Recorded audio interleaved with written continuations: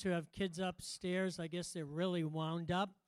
So we'll be giving them black coffee and extra candy so that you can have a really good afternoon this afternoon when you go home.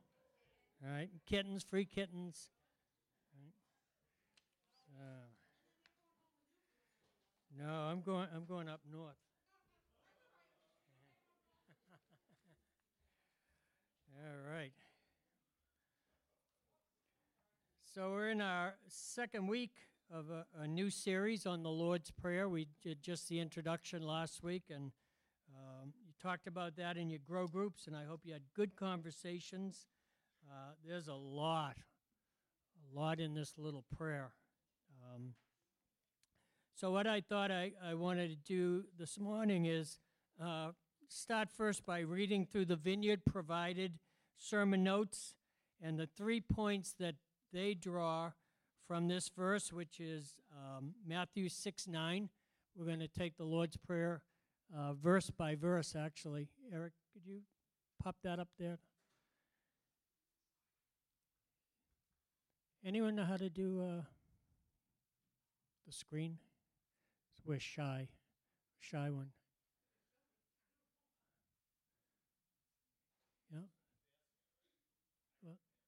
Yeah. Well, Jenny's got it. Thanks, Jen. So pray then like this: Our Father in heaven, hallowed be your name. So they draw out 3 points from this verse, and we'll go through those. And then I want to draw our attention backwards in time and history to explore some of the context surrounding this verse, which may help us to understand just how important and revolutionary this first verse really is, just this verse alone. Okay? So these are the Vineyard points on this, and you will have this on your notes in your booklet for your small groups. So, okay. There is power in a name. Now, you all understand. I know you because you're so smart. Biblically, they didn't go into a little book, popular names for boys, popular names for girls in the 21st century, right? They prayed, they thought about the character, the possible sense of purpose in God that this new baby is going to have, and they named that baby based on that and their hopes for the child's life. So a name that's given, so you've got the birth of Jacob.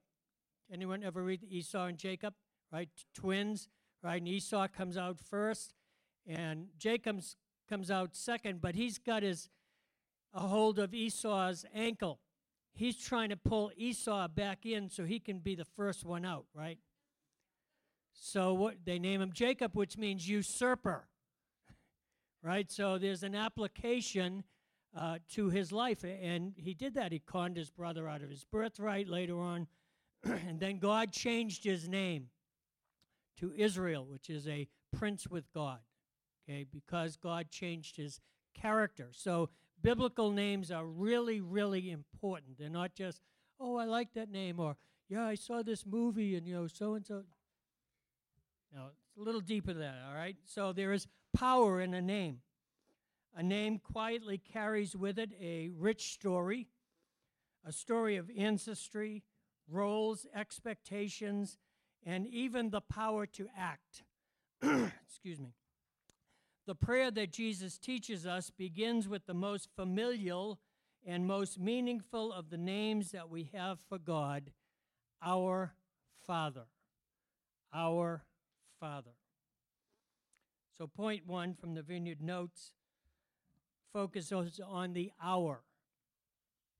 The word hour reminds us that we are part of a family, a trans-historical tribe of men, women, and children who have recognized that God truly is the one God and Father of all, who is over all and through all and in all, according to Ephesians 4:6.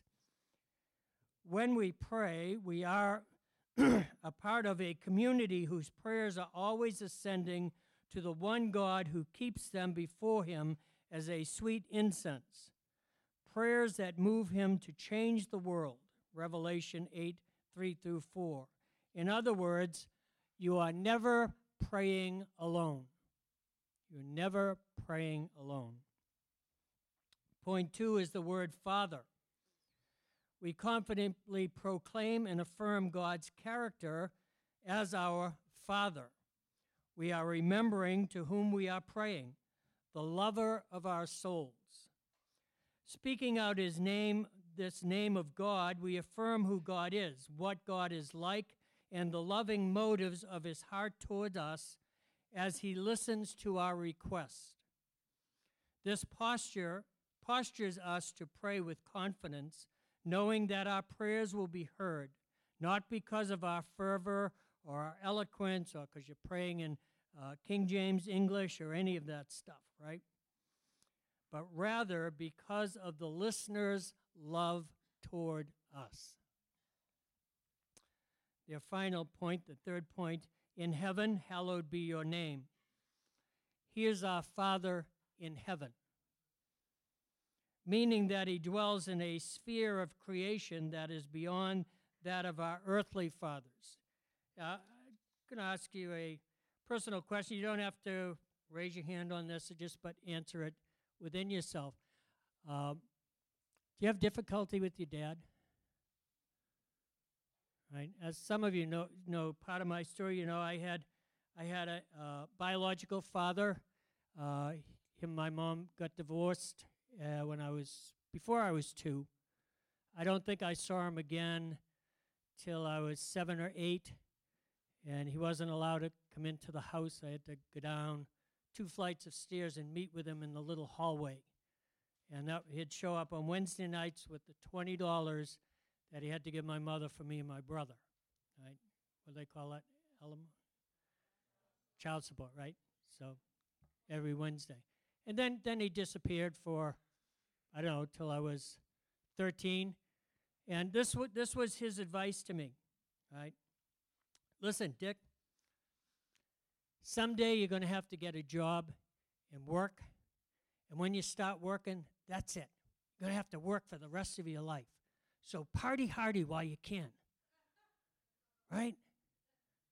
Okay, Dad.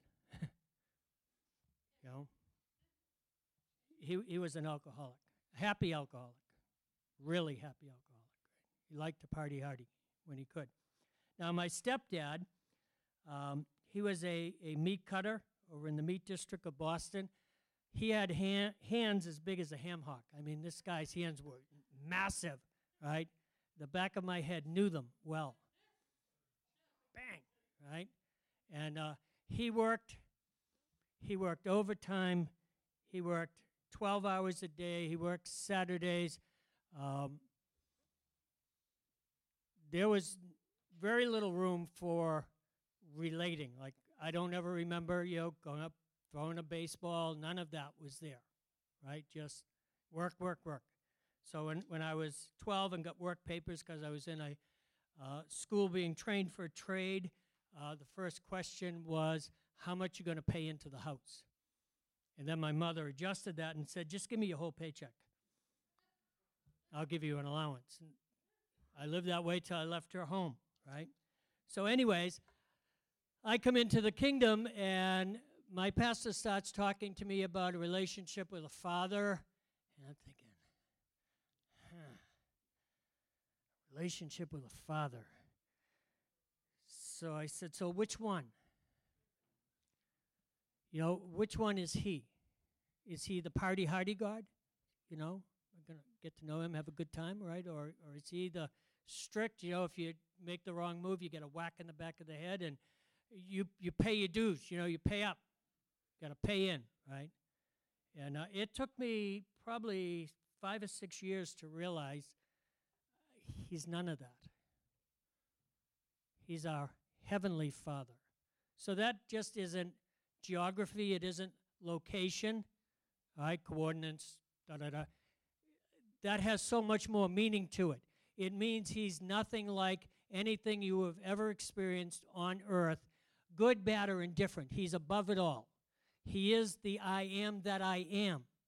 He's not I am like the guy you like or the guy you want your father to be. He has no parameters like that placed around him. There's no expectation because he is good. He is always good.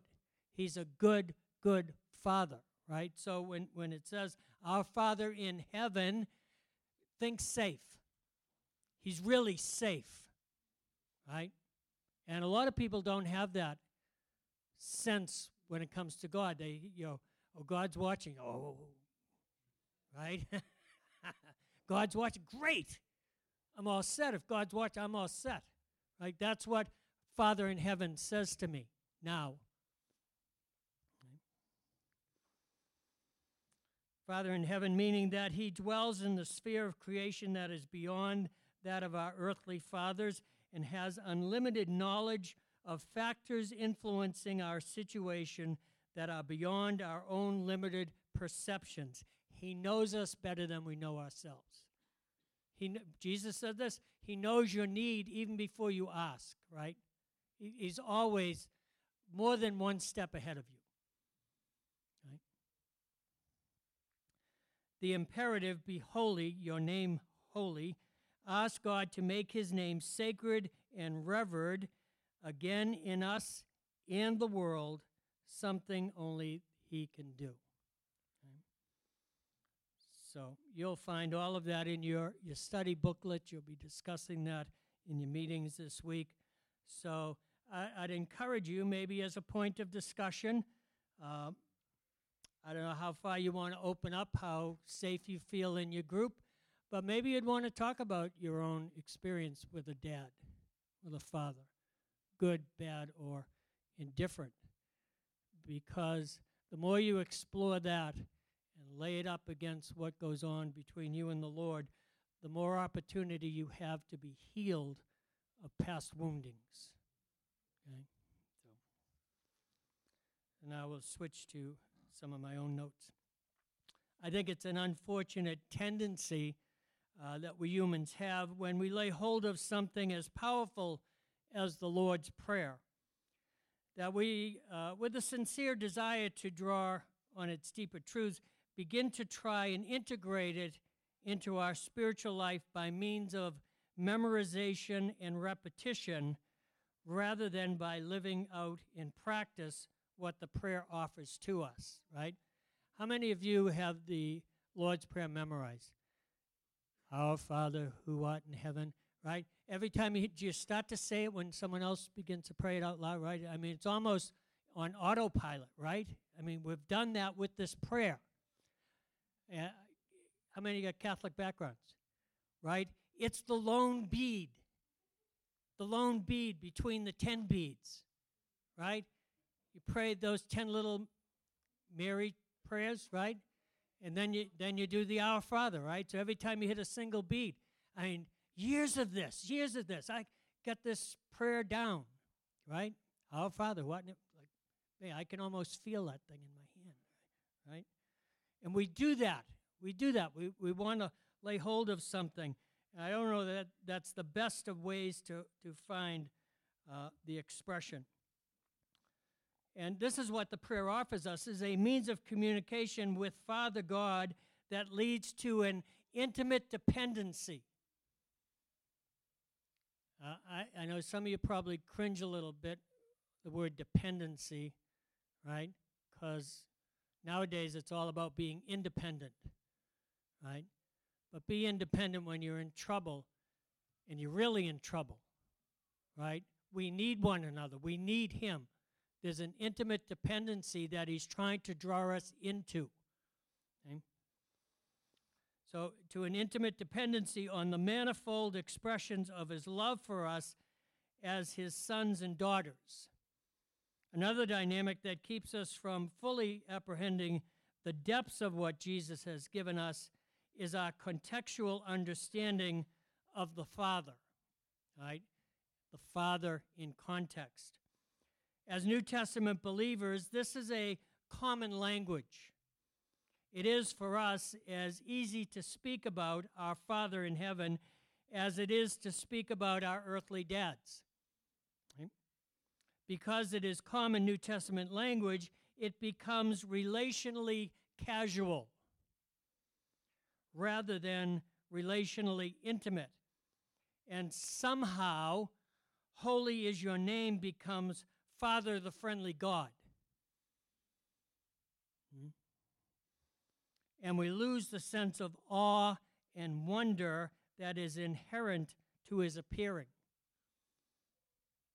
But in Jesus' day, which would be an Old Testament context for his audience, the idea of a casual relationship with God, even as Father, was unheard of.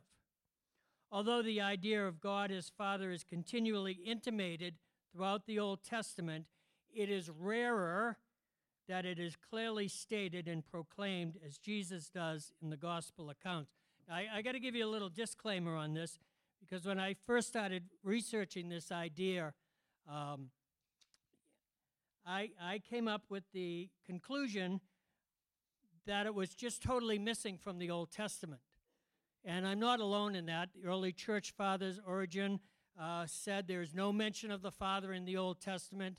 And so I was talking to this. I talked to you about Josiah. I talked to Martha about it, and something clicked in Martha's brain. And she goes into this deep research mode, right? She starts looking in the Mishnah. Right? Anyone know what the Mishnah is? These are the writings of the Jewish rabbis through the ages, right? And she says, you're wrong. I said, well, tell me. Come on, tell me. She says, the Father is all over the Old Testament. She starts quoting this rabbi and that rabbi. So I begin to do some research, and it turns out that Origen was wrong. Right? It's just his opinion.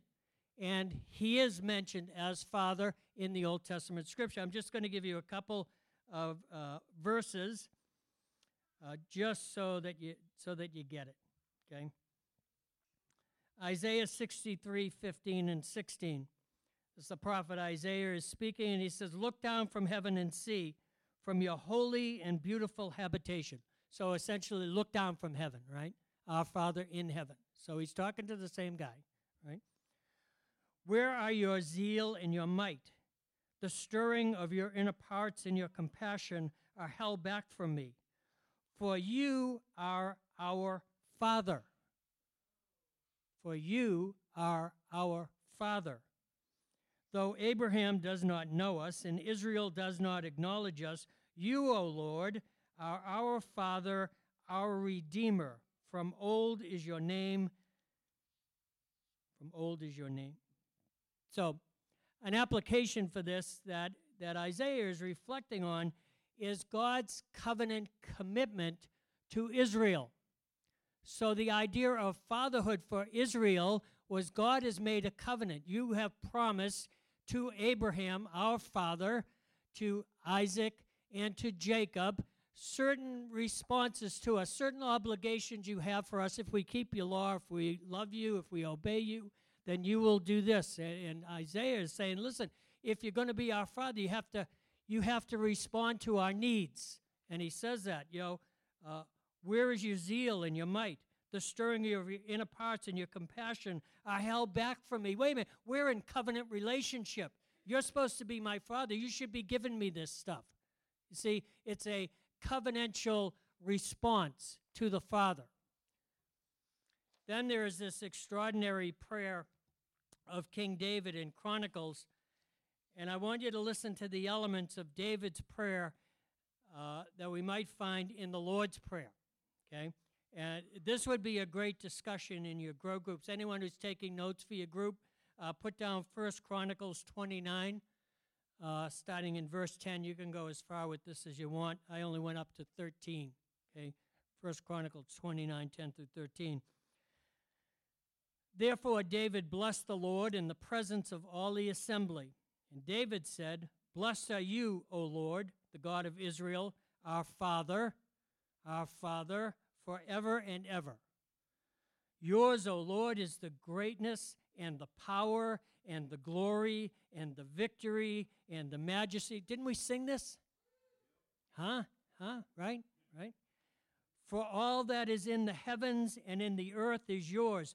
Yours is the kingdom. Right? Bingo. Right? Now we're doing the Lord's Prayer. Yours is the kingdom, the power, the might, the majesty, right? Yours is the kingdom, O Lord, and you are exalted as head above all. Both riches and honor come from you, and you rule over all. In your hand are power and might, and in your hand it is to make great and to give strength to all. And now we thank you, our God, and praise your glorious name. So this is a positional expression of the power of Father. It's an expression of God as Father, an expression of his power over his people. But what Jesus continually expresses concerning the Father is our Father is, come on, give a guess. Our Father is, that's location. Our Father is, God is, someone said it.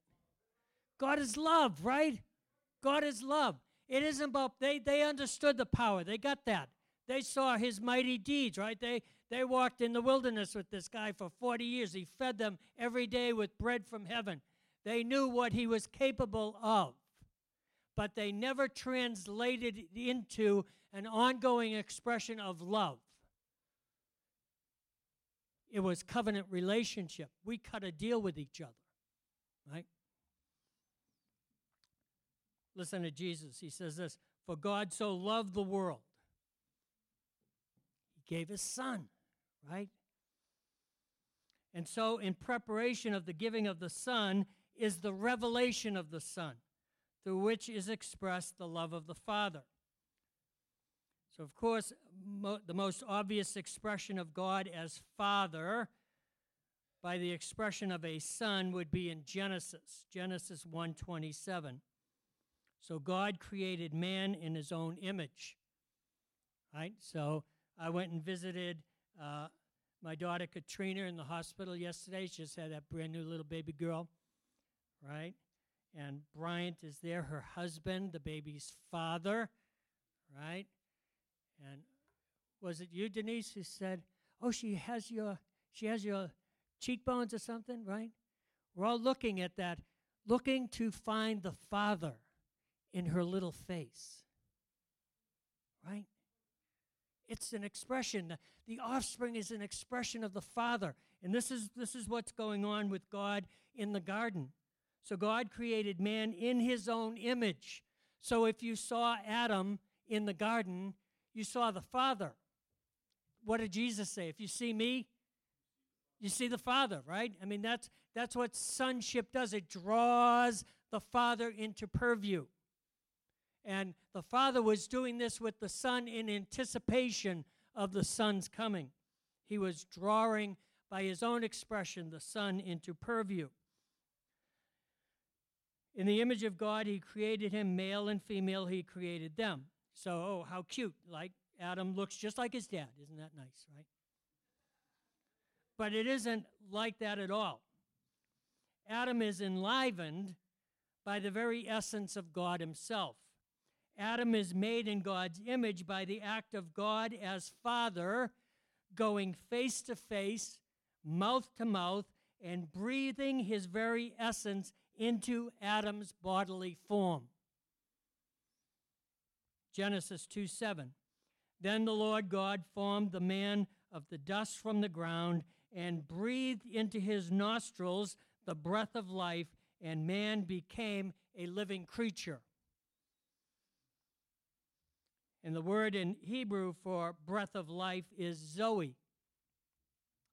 Life of the absolute fullness of life, both essential and ethical, which belongs to God, and through him both to the hypostatic logos, that is the union of the divine and human nature. The divine and human nature came together. So guess what our nature is? Dust, right?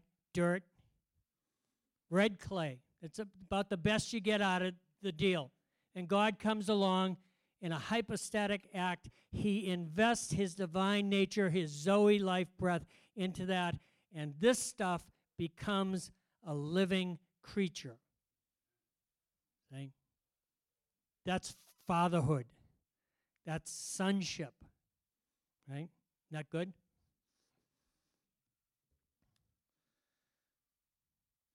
And to Christ, in whom the Logos put on human nature, life real and genuine, a life active and vigorous, devoted to God, blessed in the portion, even in this world, of those who put their trust in Christ. So what Adam got from Father in the garden, Jesus gives to us now. Christ in you is a hypostatic activity, the divine melding in with the natural, so that you become other than what you were before that happened. And you all know you've changed since you come to Christ, right? I'm glad I didn't know you before.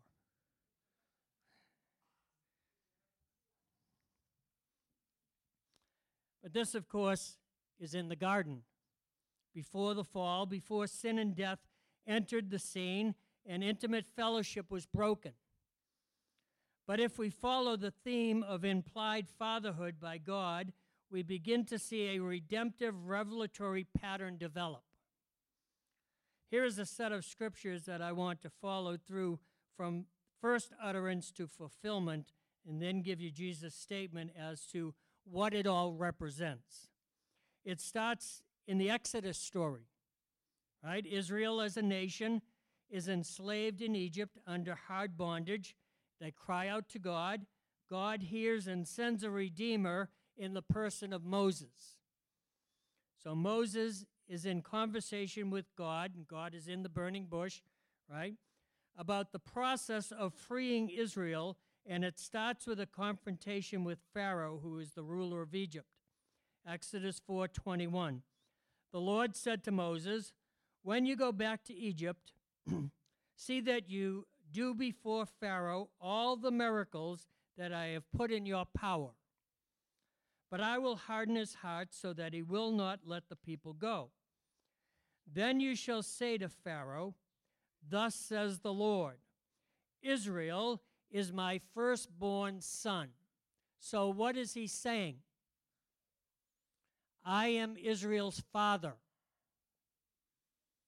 Israel is my firstborn son. You have to look at both sides of the coin. Therefore, I am Israel's father.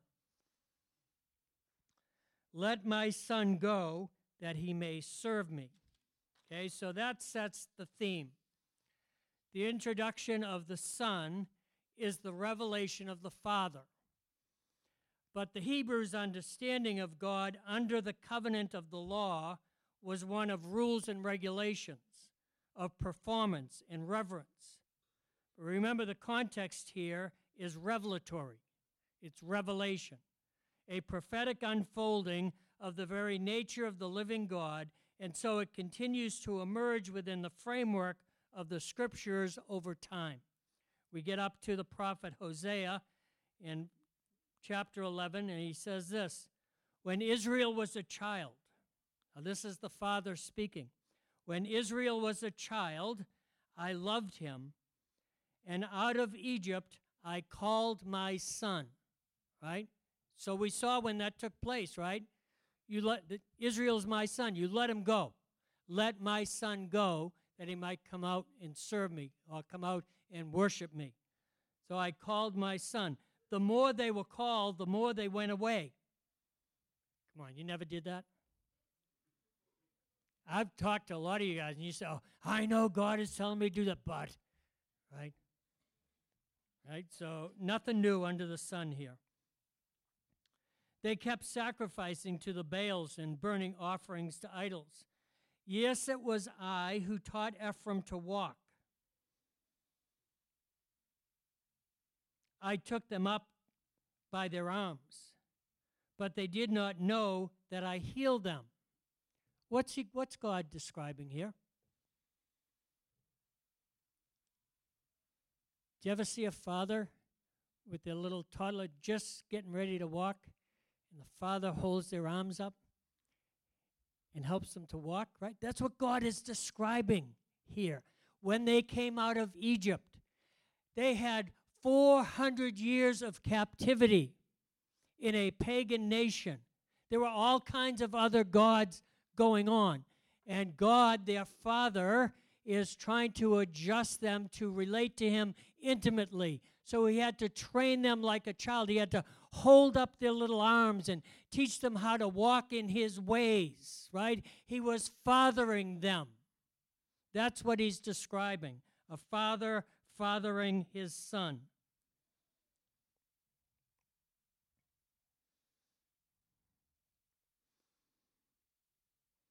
Yes, it was I who taught Ephraim to walk.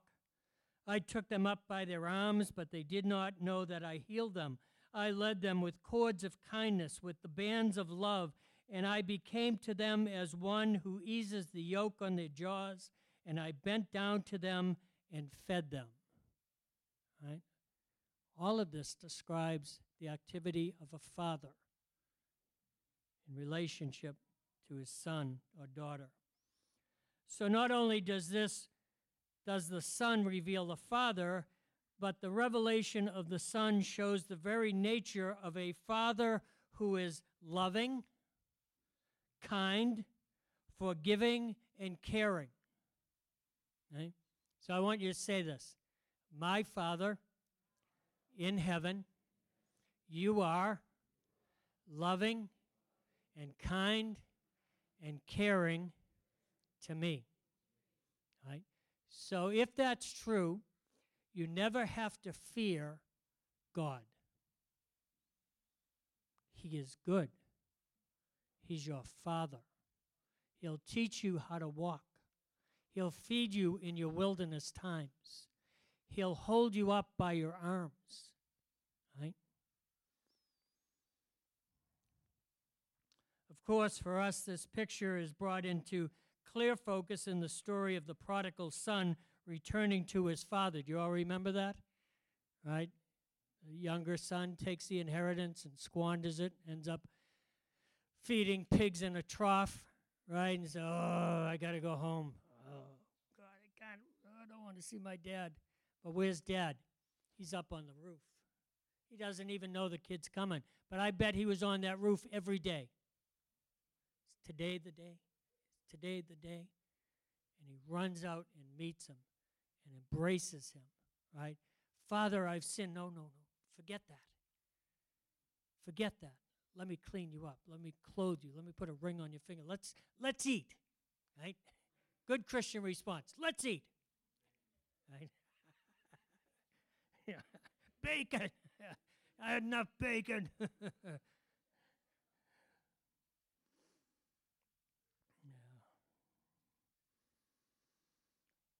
But the theme of the Son revealing the Father comes to fulfillment, as do so many prophetic themes in Jesus. Matthew 2:13. This is after the wise men have come and gave their gifts, and they're supposed to report back to Herod to tell him where he found the child. They didn't know that that Herod wanted to kill the baby, but in a dream they learned that and told Joseph, listen, you better take off, buddy. Now when they had departed, behold, an angel of the Lord appeared to Joseph in a dream and said, rise, take the child and his mother, and flee to Egypt. Flee to Egypt, right? And remain there until I tell you, for Herod is about to search for the child to destroy him. And he rose and took the child and his mother by night and departed to Egypt and remained there until the death of Herod. This was to fulfill what the Lord had spoken by the prophet. Out of Egypt I called my son. So from the very exodus from Egypt all the way up to the time of the revelation of the Son of the living God manifest in the flesh, God had been telling the Jewish people, listen, my son is coming. He's coming out of Egypt. I'll call him to you, right? And Jesus fulfills that.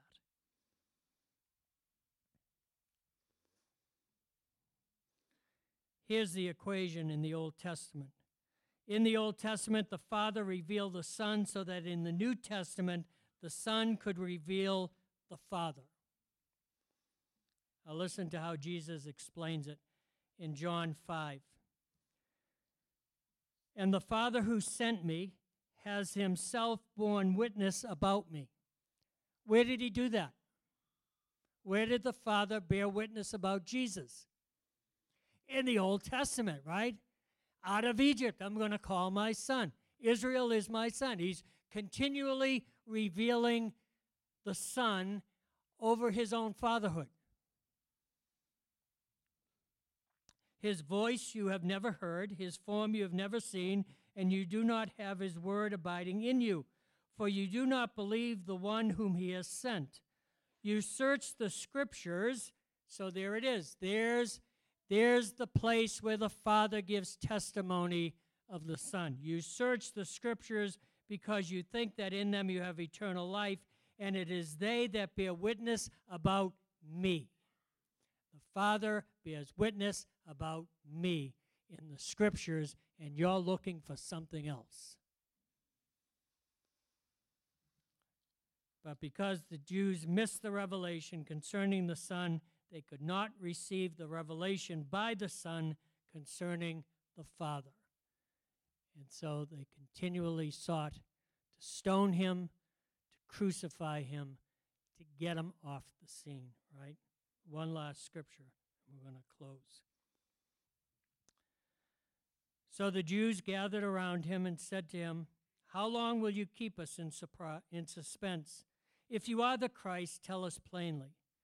Jesus answered them, "I told you, and you do not believe.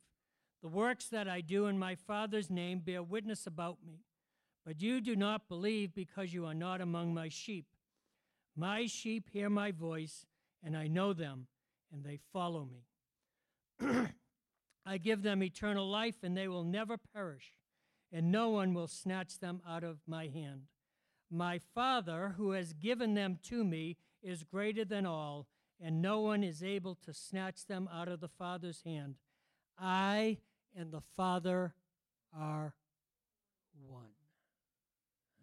There it is. There it is. If you've seen me, you've seen the Father. The bottom line is this. When Jesus taught his disciples how to pray and opened with these words, "Our Father," he started a revolution against the bondage of religious fear, as well as a revelation of the open, intimate, loving, and accessible heart of Father God revealed by his Son. I am the way, the truth, and the life. Nobody comes to the Father except by me. Let's pray.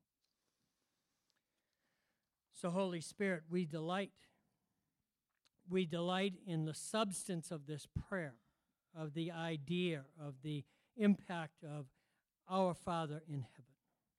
We ask you, Holy Spirit, to open our ears to hear, our minds and our hearts to understand, that we might lay hold of the truth of the intimacy that is offered to us by our loving Father in heaven. Would you come, O God? I pray for any in this room who may have suffered wounding from an earthly father, who may struggle with the concept of you as their father because of this. Would you come? Would you heal? Would you heal that wound? Would you mend that brokenness in them? Would you reveal your Father's heart to them? Come, Holy Spirit. I ask you to bless this people now. In the mighty name of Jesus, who reveals the Father to us and reconciles us to him. In Jesus' name, amen and amen. If you need prayer today, if you're struggling with this concept, come up, get some prayer. It's really easy to break that bondage. Otherwise, you got kids upstairs. I'm sure they're pretty pumped and juiced by now. Good luck. Go in peace.